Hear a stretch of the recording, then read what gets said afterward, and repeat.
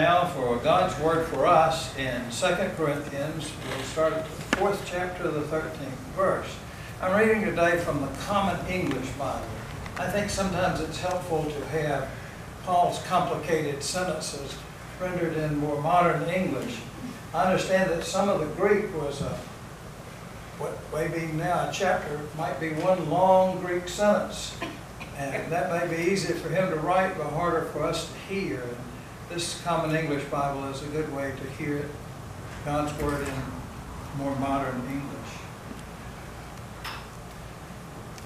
He writes, "We have the same faithful spirit as what was written in Scripture. I had faith and so I spoke. We also have faith and so we also speak. We do this because we know that the one who raised the Lord Jesus will also raise us with Jesus. And He will bring us into His presence along with you. All these things are for your benefit. As grace increases to benefit more and more people, it will cause gratitude to increase, which results in God's glory." So we aren't depressed. But even if our bodies are breaking down on the outside, the person that we are on the inside is being renewed every day. Our temporary minor problems are producing an eternal stockpile of glory for us that is beyond all comparison. We don't focus on the things that can be seen, but on things that can't be seen. The things that can be seen don't last, but the things that can't be seen are eternal. We know that if the tent that we live in on earth is torn down, we have a building from God. It's a house that isn't handmade, which is eternal and located in heaven. This is the word of the Lord. Thanks be to God. Lord, may our thoughts and may my words be acceptable in your sight, our rock and our Redeemer. Amen. Where's your house?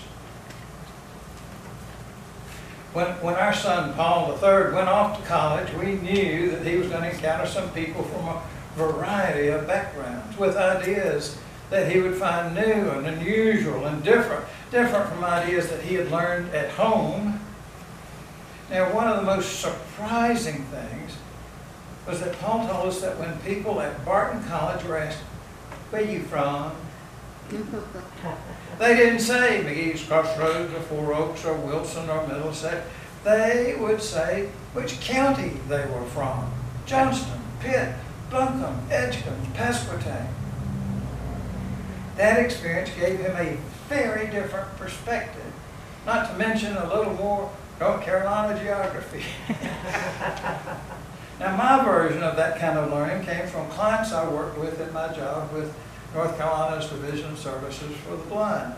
Every once in a while, they would ask me where I lived. But that's not how they put it. They say, "Where you stay at?" You see, many of them were poor. Many of them, they didn't have a house. They didn't have a condo. They didn't have some permanent home. Their housing was where they lived for now, temporarily. And if you think about it, that's true for every one of us.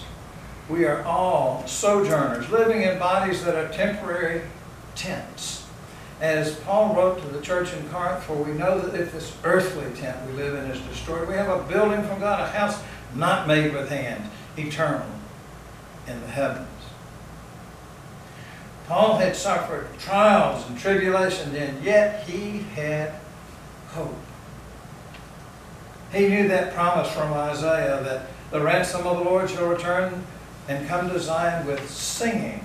Everlasting joy shall be upon their heads. They shall obtain joy and gladness, and sorrow and sighing shall flee away. Who among us has not been down, discouraged, ready to give up, just quit, walk away? But we cannot walk away from our faith in God or our commitment to Jesus Christ.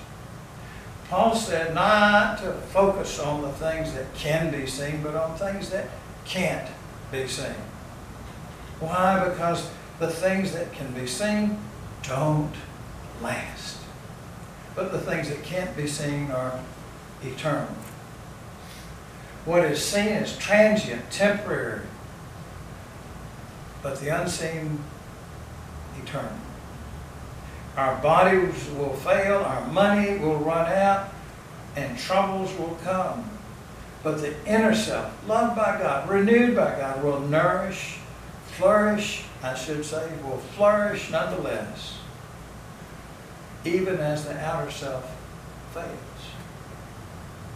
Paul has faith in God and promises that even if our bodies are breaking down on the outside, the person that we are on the inside is being renewed every day.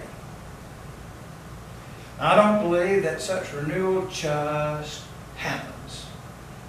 I also don't believe that we can eat all we want to and lose weight. If you take this magic powder. I don't believe we can get in shape by just thinking about it or watching those Peloton commercials. I believe that consequences come from actions. So I don't believe that renewal just happens. We have to do something. What kind of things renew your spirit? Sometimes we're renewed by rest and recreation. Vacation, right? By putting ourselves in a place to witness God's magnificent creation, whether that's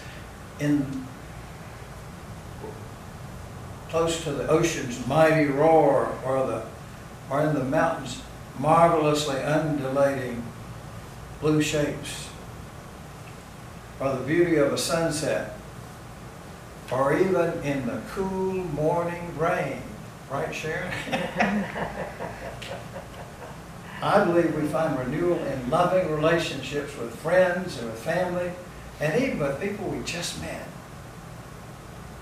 I recall one of the hardest, most challenging, most discouraging times in my whole life.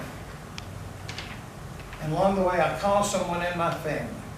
They did not offer me some miracle advice. You need to do this, do that. They didn't even listen particularly patiently. It's not their habit. But that phone call somehow reminded me of a loving, lasting relationship, and it renewed my spirit. Sometimes we just need to talk with or be with people who love us. I believe we can find renewal in church, not because of what the preacher says necessarily, or the fine music, and it is fine, or the great meals we shared before pandemic and hope to share again soon. I have missed Ronnie's chili. Not to mention somebody's coconut pie, Joyce. But because in church we encounter fellow believers, fellow disciples who are trying to learn from and follow our Savior. I'm convinced that the Bible is a marvelous source of renewal. By reading and studying God's Word, by making that opportunity for us to be led by the Holy Spirit to new understanding, we can be renewed. And I believe that prayer is a source of renewal. I believe we're called to constant prayer, not because God somehow responds to us nagging. Remember I asked you this last week? Yeah. But because prayer reminds us that God is with us and that God's love is forever. Paul contrasts with what's seen and not seen. Even if on the outside we get old and wrinkly, day by day our inner nature is being renewed. Paul tells us we live now in a tent, temporary housing. But our hope is for a heavenly dwelling, a house not made with hands. Do you remember my first question today was, where's your house? I have another question for you. What about your home insurance? Our book of Confessions includes a good answer to that question. Well, the question they pose is, what is your only comfort in life and in death? That I am not my own, but belong body and soul in life and in death to my faithful Savior Jesus Christ, who has fully paid for all my sins with His precious blood and has set me free from the tyranny of the devil. He also watches over me in such a way that not even a hair can fall from my head without the will of my Father in heaven. In fact, all things must work together for my salvation. Because I belong to Him, Christ by His Holy Spirit assures me of eternal life and makes me wholeheartedly willing and ready from now on to live for Him. Thanks be to God.